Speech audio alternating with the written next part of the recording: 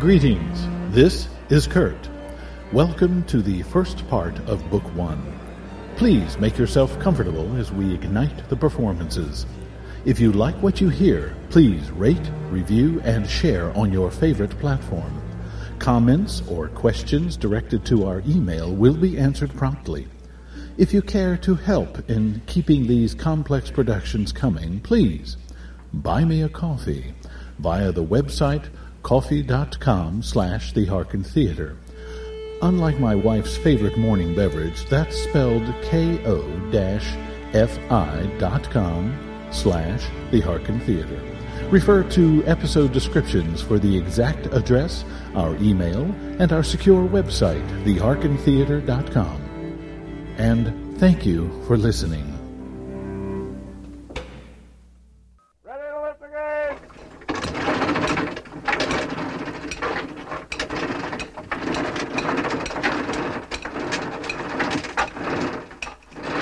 Step through the gateway and enter the universe of the Harken Theatre.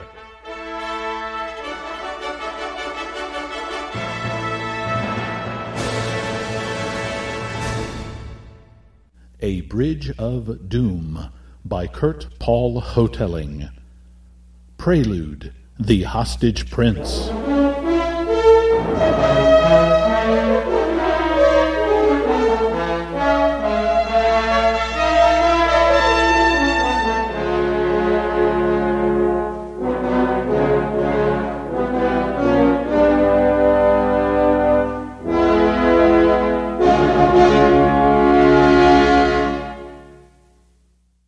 Chapter 1.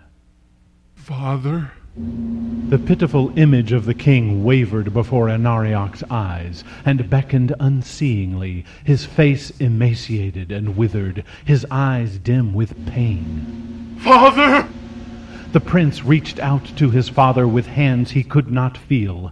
His blood grew cold as the ghost faded and withdrew beyond his reach, then vanished in a descending cloak of nothingness. Father! Anariok Kajor awoke to the terrible guttural groans of a dying man. He floundered in a wash of confusion and blinked sticky eyelids at the cold pre-dawn sky before realizing the horrible sounds emanated from his own throat. He flinched at the bulky form with the scarlet eyes standing a few paces before him.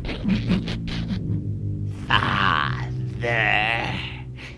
With a scaly four-fingered hand, it stepped forward and backhanded Anariok.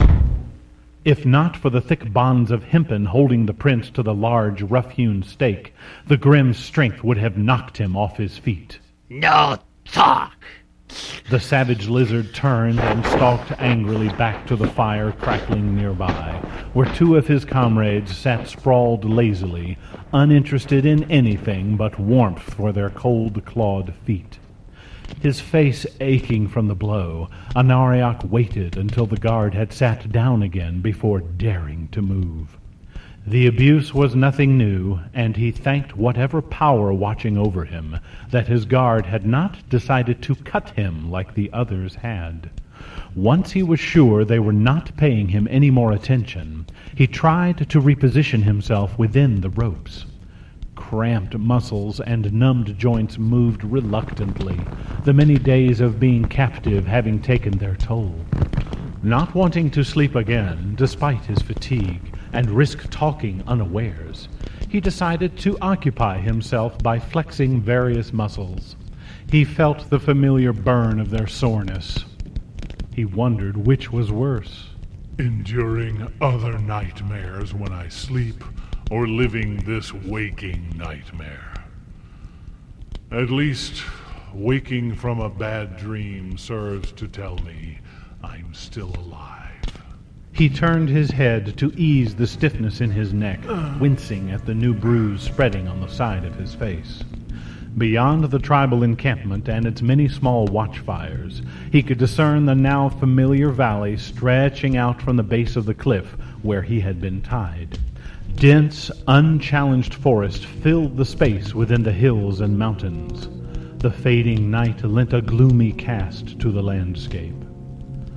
Glancing surreptitiously at his guards to be sure they were distracted, he carefully tugged at his bonds and partially freed one arm, a small liberty he had kept concealed from his captors, and dared to wave away some early gnats buzzing about his head, then held his hand before his eyes, finding some small solace with his body still being whole.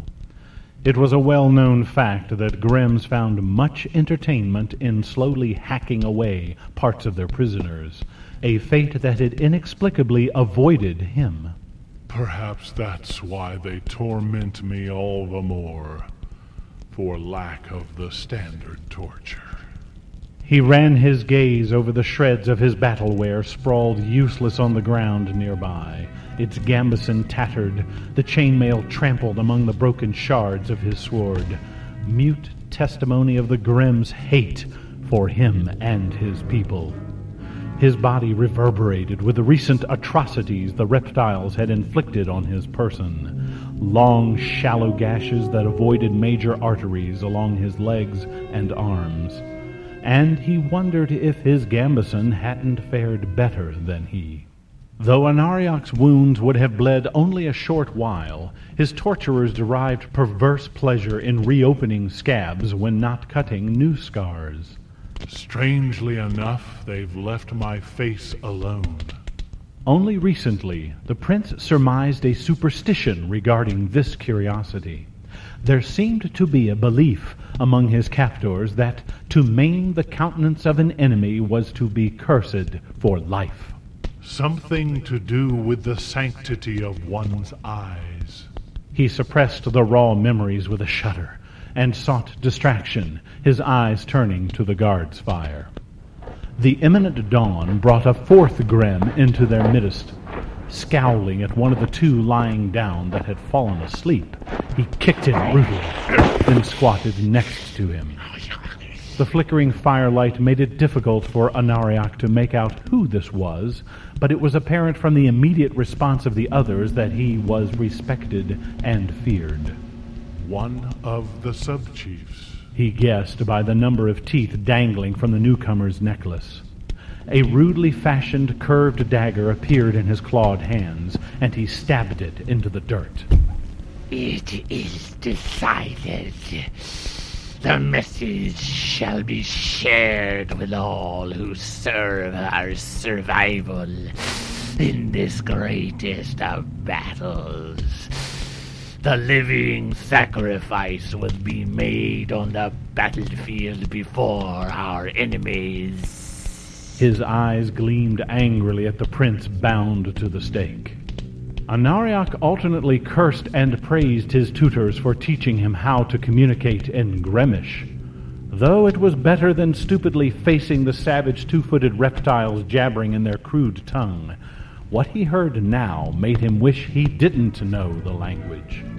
He made no sign of having understood, casually lolling his head skyward while listening for more. The chiefs will offer this conqueror's son to the deliverer. With his death should their resistance be broken. The tides of power will be turned against those who have taken our land. If not for their gruesome method of sacrifice, slow evisceration and draining of the victim's blood, Anariak would have snorted in contempt. Their sacrifices were nothing more than a vulgar demonstration of how spiteful and violent the reptiles could be to their sworn enemies. And their deliverer, as far as anyone could guess, was an unfortunate myth, a son of some obscure grim demigod, or something, that was supposed to come out of the north to destroy the Grems' enemies, the men of the Western Kingdom, and return the continent to them.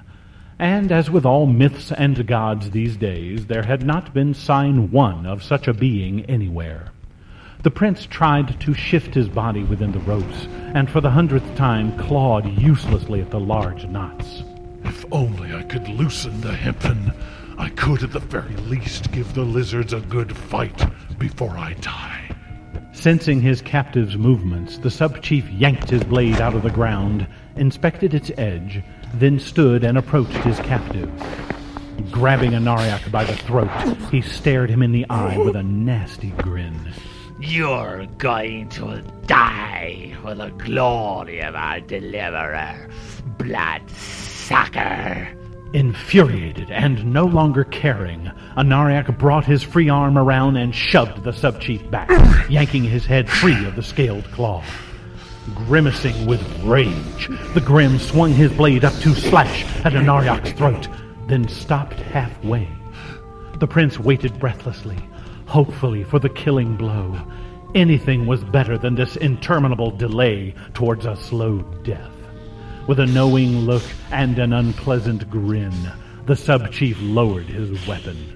I will not cheat our shaman and the deliverer of your soul, much as I would enjoy seeing the fluids spurt out of your neck as you died. Blinking reflexively, then wiping away the spittle on his flat nose, the sub-chief's broad reptilian forehead lowered with determination as he grabbed Anariak by the neck again and pressed his blade against his captive's throat. I would cut out your tongue for that, if I were allowed. Coward! Anariak savored the impotent rage in the sub-chief's scarlet eyes, then grabbed the Grem's weapon hand in his own and pushed him back again. My death will only bring the wrath of my father and my people upon you. Don't waste what little breath you have left to you, son of the Bloodsucker King. Again, he grinned unpleasantly, as if at a private amusement, his sharp teeth reminding Anariak uncomfortably of a snake ready to strike. We know your father is dying, and with you given to the glory of our deliverer, there will be no one left to lead your pathetic people against us. He sheathed his dagger, went to bind the prince's free arm, then thought otherwise and stood back in his place, clearly enjoying tormenting his captive. Keep your free arm, human. It will do you no good, just as your people's efforts will do them no good. We shall slaughter all who rape our land. Anariak struggled within the ropes, ashamed of wanting to die and frustrated with his inability to fight back or to change the Grem's advantage or to change the truth. His father, the king, lay ill and feeble while he, the only heir to the throne, was prisoner of these savages. His mother had died in childbirth, therefore, with both their deaths would come the end of the ancient dynasty of divinely anointed kings.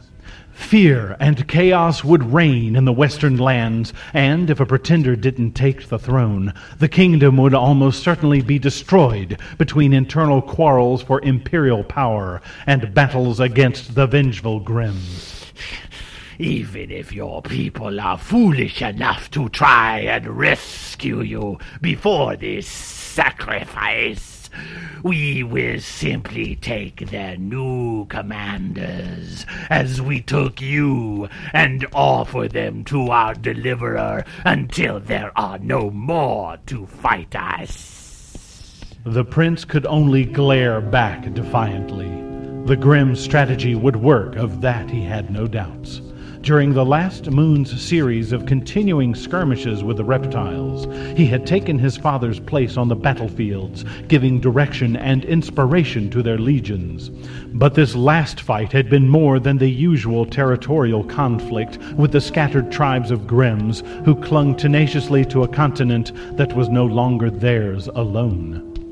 There had been no warning, no hint of trouble of this magnitude. For the first time, the Grems had joined into one force and had swept into the field, overwhelming their enemy. The reptiles created a giant wedge of bodies and weapons and pushed their way directly toward the prince, cutting down his defenders and taking him hostage. He had been grabbed and clubbed unconscious, and the next thing he knew, had woken up tied to this stake. Where he was being held, he did not know exactly. Somewhere within the White Mountains north of the royal fortress city. At first he supposed he wasn't far from the battlefields and hoped for a rescue attempt at the very least.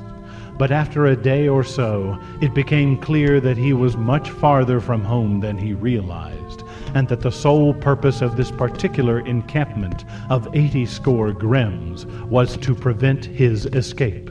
If such a thing was possible. This war is already won. What do you say to that, human? The sub-chief crossed scaled arms over his chest and leered at the prince. Unable to find the energy among his frustrations and fears to retort, Anariak broke eye contact with a Grem and looked at the sky, seeking an answer in the fading stars. The sub-chief sauntered back to the fire. In the back of his mind, Anariak Kajor allowed a resilient fiber of defiance to flash. I will survive somehow. A thin breeze swirled the morning mist overhead, dimming the waning constellations.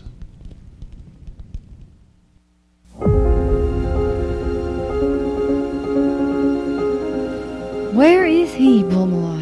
Marie asked her horse, expecting no reply, yet comforted by the flick of his ears at hearing his name. Chilled by the dawn air, she tugged her riding cloak tightly around her shoulders and stamped her feet on the cobblestone, absently wishing she owned warmer boots. Phantom footsteps reverberated down the street, paralleling the city's curtain wall.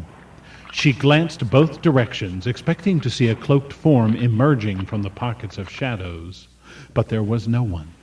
Torches angling out from the fortress wall marched into the distant streets until they were no more than flickering points of light, dwindling flames to silent melodies, the city's uneasy slumber. Where was he? The silence of her brooding was disturbed by a watchguard treading near on the broad top of the high outer wall. He cast a wary eye at the girl below, poised in readiness, paused in a moment of vague curiosity, then moved on. Ignoring the retreating soldier, Marie hugged close to her steed's neck, hoping to steal some of his warmth. He's late. Part of her hoped he would not show up. Part of her wondered if there really was a possibility of rescuing the crown prince. She had to admit that, at the very least, the old man had intrigued her with his eloquence and his own unshakable belief in the mystic powers. And, if nothing else, just being chosen to take part in a plan, no matter how ludicrous, to help save the life of her future king gave her some semblance of hope by which she could push back the dark inevitability of his death by the Grems. Mages and their magic are acceptable, I suppose. Never having been more than a spectator in the general society of the kingdom. Even so, one always seemed to hear tales of great magics being done. But rarely, if ever, does one see same. Thus, the common perception of mages as nothing more than charlatans. To be honest, I'm not sure what to think yet. Faint puffs of frost from her steed's nose caught the flicker of the nearby torches before melting into the shadows. Twisting and untwisting the reins in her leather-gloved fingers, Marie watched the outside world from inside the darkened steel latticework of the city gate as the soundless concert of night slowly dissolved into daybreak. Distant shadowed lumps alongside faintly glowing coals of small dying fires lined the side of the road. Pilgrims fleeing the peril brought down by the Grems and seeking safety within the city. And why me? I'm only a messenger, practiced in remembering and quoting words, not fetching myths. You are ready. This is good. Marie nearly jumped, then spun around to meet eyes with Rothson. Though his gray cloak's hood framed his head in shadow, she could see his lips spread in a smile of greeting that made the small wrinkles around his eyes more pronounced in the wavering torchlight. Forgive me. I didn't mean to frighten you. You didn't? Too late, she realized it was pointless to argue with him. Rothson blinked knowingly at her, but ignored her denial as he lifted his hands and smoothly pulled the hood off his balding head. 'Tis nearly time. This is your last chance to ask me questions or change your mind. She lifted her chin and stared coldly back. I am a royal messenger. I do not shirk duty, especially when it concerns my liege. She quelled the knot in her stomach, hoping the old mage couldn't discern it. She liked to think she maintained a fearless demeanor, despite her self-doubts. It wasn't easy to foster respect as a woman in what was usually considered a man's post, and she had clearly earned that. Why else would Rothson have chosen her? You understand precisely what you are supposed to do. I don't really understand what I'm doing, but I know what is to be done. Timing is crucial. You must ride as fast as possible to the observatory to gain the gateway. If it wasn't for the roaming bands of Grems at night, we would have camped in the forest near it. It was all Marie could do not to smirk in disbelief. She knew that forest well, having grown up in a village that was beside it before Grems attacked and burned down their homes. This observatory is nothing but a circle of tall, weathered stones standing in a clearing. Me and my friends used to play around them when we were little. No one had ever been sure why the stones were there or how they had been erected. Somebody had said something once about it being the site of an ancient fortress, and though not proven, no one had offered a differing explanation, and it had stuck. It had interested Marie that Rothson and his mage associates were the only ones who referred to it as something other than the old fortress. And Rothson was the only one to mention anything about a mystic gateway that existed only at certain times for those who had the key. Regardless, she considered the place as nothing more than a curiosity. The old man squinted an eye at her with mild amusement. There's nothing wrong with doubting, my dear. You will soon see how things truly are. His quiet confidence served to snuff her skepticism for the moment, and she turned her attention to the task she was undertaking for him. When I get there, I am to use this? She pulled a silver medallion out from beneath her heavy bodice. With the word. You have practiced it sounding enough. It's just a word. Nevertheless, she had obeyed his implicit instructions with learning its precise pronunciation. And when you get there, you will use the transfer key to find him. I still don't understand. Just do what I've taught you, Marie. Your curiosity and desire for complete knowledge is commendable, but we don't have the luxury of waiting until you understand how all of this works. Yes, Lord. His gentle expression belied his stern tone, helping Marie accept the mild rebuff without hurt feelings. Might I presume the favor of just one question of thee? His eyes glittered with a mute challenge as he nodded acquiescence. Why do you not undertake this journey? Rothson smothered a half-smile. I wondered when you might get around to asking me that. Originally, I had planned such, but the myriad of forces at work against such a journey are difficult to keep track of unless one is observing from outside the event. He saw her frown with perplexity. 'Tis easier for me to protect you than 'twould be for me to protect myself. Oh. She nodded, not entirely convinced. Does that answer your one question sufficiently? Yes, Lord. One last thing. He raised a finger for emphasis. Due to this method of sending you via the transfer key, passage of time there will be different from here. Exactly how much I do not know. Suffice it to say, a few moments spent there will equal 3 times as much here. Therefore, you mustn't delay. Once you've found him, and assuming he's willing to help us, lead him back here as quick as possible. In either case, act quickly. If you remain too long, the gateway will close on both sides, and due to the unequal passage of time, you will not know when to attempt crossing that threshold. Close? Both sides? His gaze intensified. Put simply, you will be trapped there. Marie shivered. Such a possibility hadn't been mentioned before now, and knew she would have to be resolute in her quickness. She took a deep breath to quell the lump in her gut. I understand. Such things as unequal passage of time was beyond her comprehension, but she knew better than to mull over it or to ask how he knew such a thing. Isn't the world confusing enough? Very well. Mount up. They will open the gates soon. You must be out immediately. Marie checked her cloak's clasp was secure, fit her boot into the stirrup, and lifted herself easily into the saddle, then stroked her horse's mane, always glad for his patience and quiet calm, especially when she was nervous. Sensing her anticipation, Beaumoulin advanced a step. What about the soldiers' checkpoints? Have you a warrant to allow passage? No. Marie stared in shock. Due to the escalating war with the reptiles, the Royal Guard had declared martial code over the surrounding land and at the city portals. All citizens traveling the roads to the distant villages or through the fortress gates were scrutinized to prevent Grems spies from infiltrating. With timing so critical, how am I supposed to get to the forest if I don't even have a pass to get out this gate?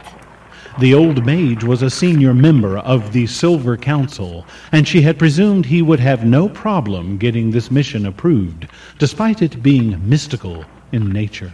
With the king ill and receiving no one, and the royal guard in control of the roads, such particulars in this instance are impossible to obtain. Mythology would not be considered solid grounds for martial approval of a task such as this, even if it was viewed as a harmless visit by a royal messenger to some old standing stones. Consent would not have been given due to the perceived danger of riding without armed escort. Perceived? Then Just ride through the checkpoints and reach your destination. No one will notice you. Tossing back his patched cloak, he strolled around horse and rider and gestured the fingers of one hand in a perfunctory motion through the air, as if he were waving away flies. What was that? A small enchantment. I didn't see anything happen. She felt uncomfortable with the idea of being the object of a spell. For the most part, sparkles and fire and nimbuses of soft light are a mage's method for satisfying an audience that doesn't know the difference between the invisible powers and their left foot. And, as we discussed a few days ago, I am not a mage. He looked pointedly at her. I am an enchanter. There is a difference. Checking herself on this, she suppressed a squirm of aggravation at being corrected. A horse is a horse, no matter its color. At the same time, she wondered what made this difference. Would this supposed enchantment of his really work? He seemed to sense her tacit question, and his eyes held hers. You will not be noticed. Daybreak was imminent. Marching feet heralded the arrival of the dawn watch to open the gates. Before turning his piercing eyes away, Rothson touched a firm hand to Marie's boot in the stirrup. Trust me. Hearing a hint of vulnerability in his plea, her annoyance and mistrust with the situation eased, and she smiled reassuringly. As you have instructed, Lord, it will be done for my liege. Despite public mistrust and suspicion, the Silver Council was never ridiculed. The enchanter turned to face the approaching patrol as he drew his gray cloak back around himself.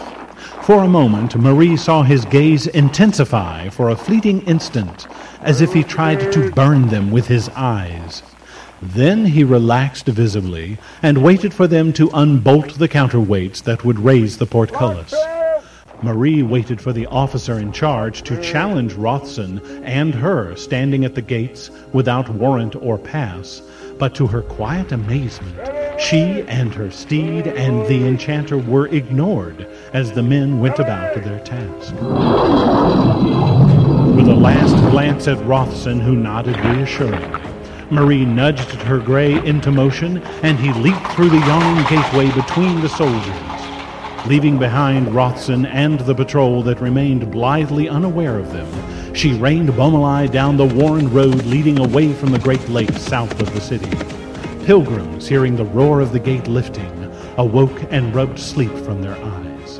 No one noticed the royal messenger thundering past on her horse.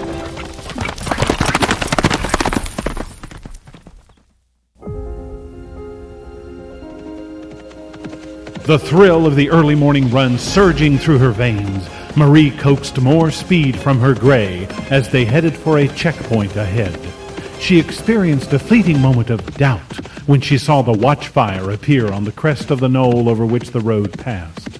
Should I slow down in case I am seen? Urgency and her training as a messenger provided the impetus to keep Beaumoulin at full gallop. If one is ordered to stop while walking, one usually stops. If one is ordered to stop while running, one usually runs faster. If Rothson's spell didn't work, at least she would have quickness with which to overcome the checkpoint. As they neared, she was disturbed at the absence of soldiers. Perhaps they're scouting the territory. They couldn't expect a traveler this early. Pressing on, she passed the unattended fire and noted the lack of any equipment or weapons. Where are they? On the lee side of the hill, she made out 4 silhouettes ahead, apparently digging on the road. Marie allowed Beaumoulin to come to an uncertain stop. Who could be cutting into the road this early? She thought to ride around, but the 4 were working in an area where the road narrowed between thick underbrush and piles of boulders. Birds in the nearby copses of trees chirped in cheerful greeting to the morning, reminding Marie of the advancing sunrise. Praying that Rothson's spell was as powerful as he seemed, or that the figures ahead would be uncaring, the royal messenger nudged her steed. Nearing, she could make out the armor and helms of the royal guardsmen and relaxed a little. Then one of them pointed to another. Marie's blood went cold. These Grems had most likely killed the checkpoint guards and taken their uniforms. Her first thought was gruesome. They're digging graves for the men they killed? No, that's ridiculous. As her shock eased, she realized they were constructing one of the more common Grem traps. Ropes hidden in a narrow trench with which they could trip up horses, thereby subduing their riders and making them vulnerable to attack. Gripping the reins tightly, she was about to wheel Beaumoulin around and gallop back to the safety of the city, but stopped when she observed that she was already close enough now for them to have noticed her, and yet they apparently did not, their immediate attention on their task. Rothson's spell is working. Encouraged, though still dubious, she urged Beaumoulin forward again. She found the sensation eerie as the 4 Grems blithely continued their devilment, completely unaware as horse and rider minced their way through them and over the trench they dug. Having no time to marvel at the wonder of not being seen or heard, and still afraid one of the Grems might somehow penetrate the magicking placed over her, she shuddered with disgust and nudged Beaumoulin's side with her heels, speeding him up to full gallop again. She had never been this close to the reptiles before, and she rubbed her nose to dispel the unpleasant smell of weeds and sweat that hovered around them. Part of her wanted to get back to the city and warn others of the trap in the road, but there would be questions.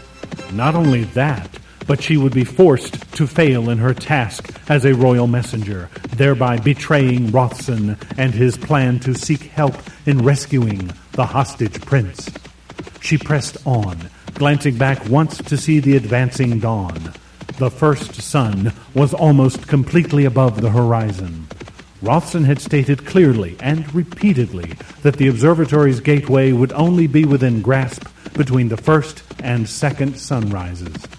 Shortly she came upon the old trail leading to the site, and she reined Beaumoly firmly down the fork while maintaining their speed. Clods of dirt and leaves flew as his hooves struck the softer turf of the little-used trail.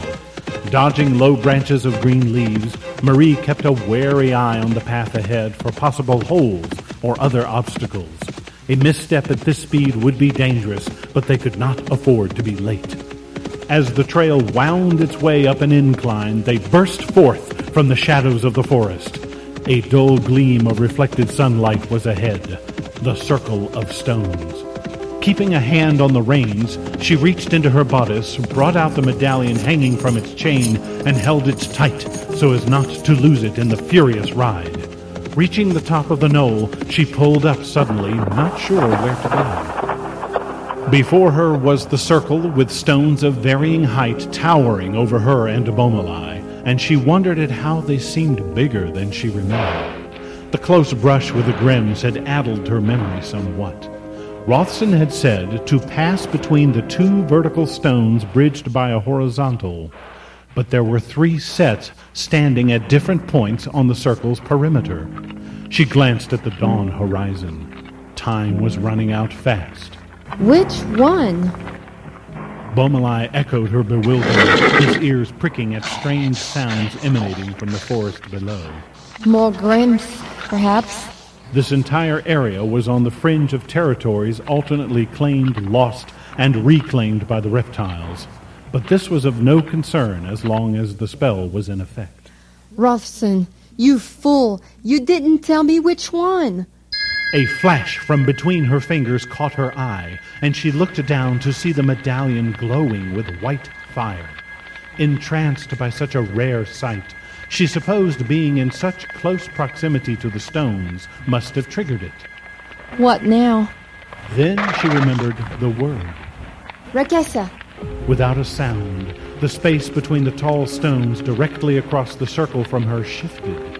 Shimmering with light of its own, a mist appeared, blocking view of anything beyond.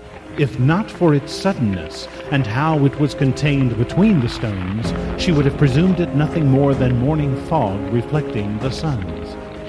Noise erupted from the path leading to the circle, urging her into immediate action. Knowing what she was supposed to do, yet still uncertain as to the outcome, Marie nudged Beaumoly and they ran toward the misty gateway. Daring to glance at the artifact in her palm, she wondered at how it burned with the light of the suns. As they passed between the stones and into the mist, a loud crack smote the air. Letting the medallion swing wildly from its chain, Marie gripped the reins and his mane in an effort to hold herself steady and gain some control.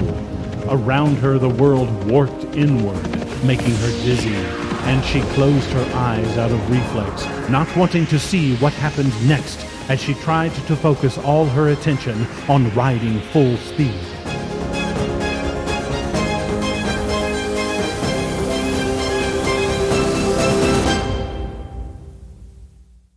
Believing they were on the trail of a human scout or spy, a patrol of 4 Grems followed the fresh hoofprints on the trail and climbed the broad hillside toward the stones. They stopped in their tracks, jerking their heads up in time to see a ball of white fire shooting skyward. Shadows danced briefly within the circle of stones. The Grems glanced around furtively and backed off the hill with blades drawn, then scurried to the safety of the forest.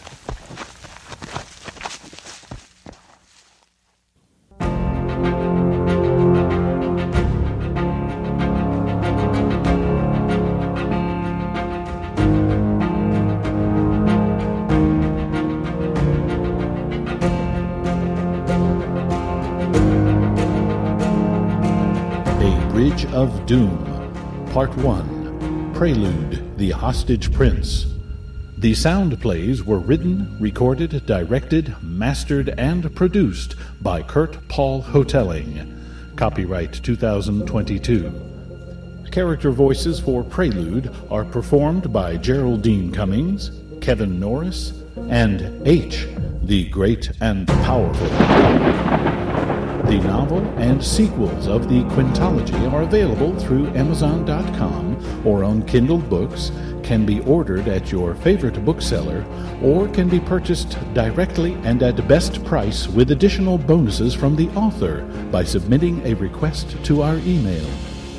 Music for the Hearken Theatre was composed and performed by Evan MacDonald, Florian Sorrell, Francesco D'Andrea, Atlas Mason, High Street Music of London, and licensed by PremiumBeat.com. Public domain music performances are licensed under Liber Creative Commons. More detailed music and performer credits can be requested from the Hearken Theatre at yahoo.com. Sound effects and original Foley provided by Cusp Studios and the BBC Library.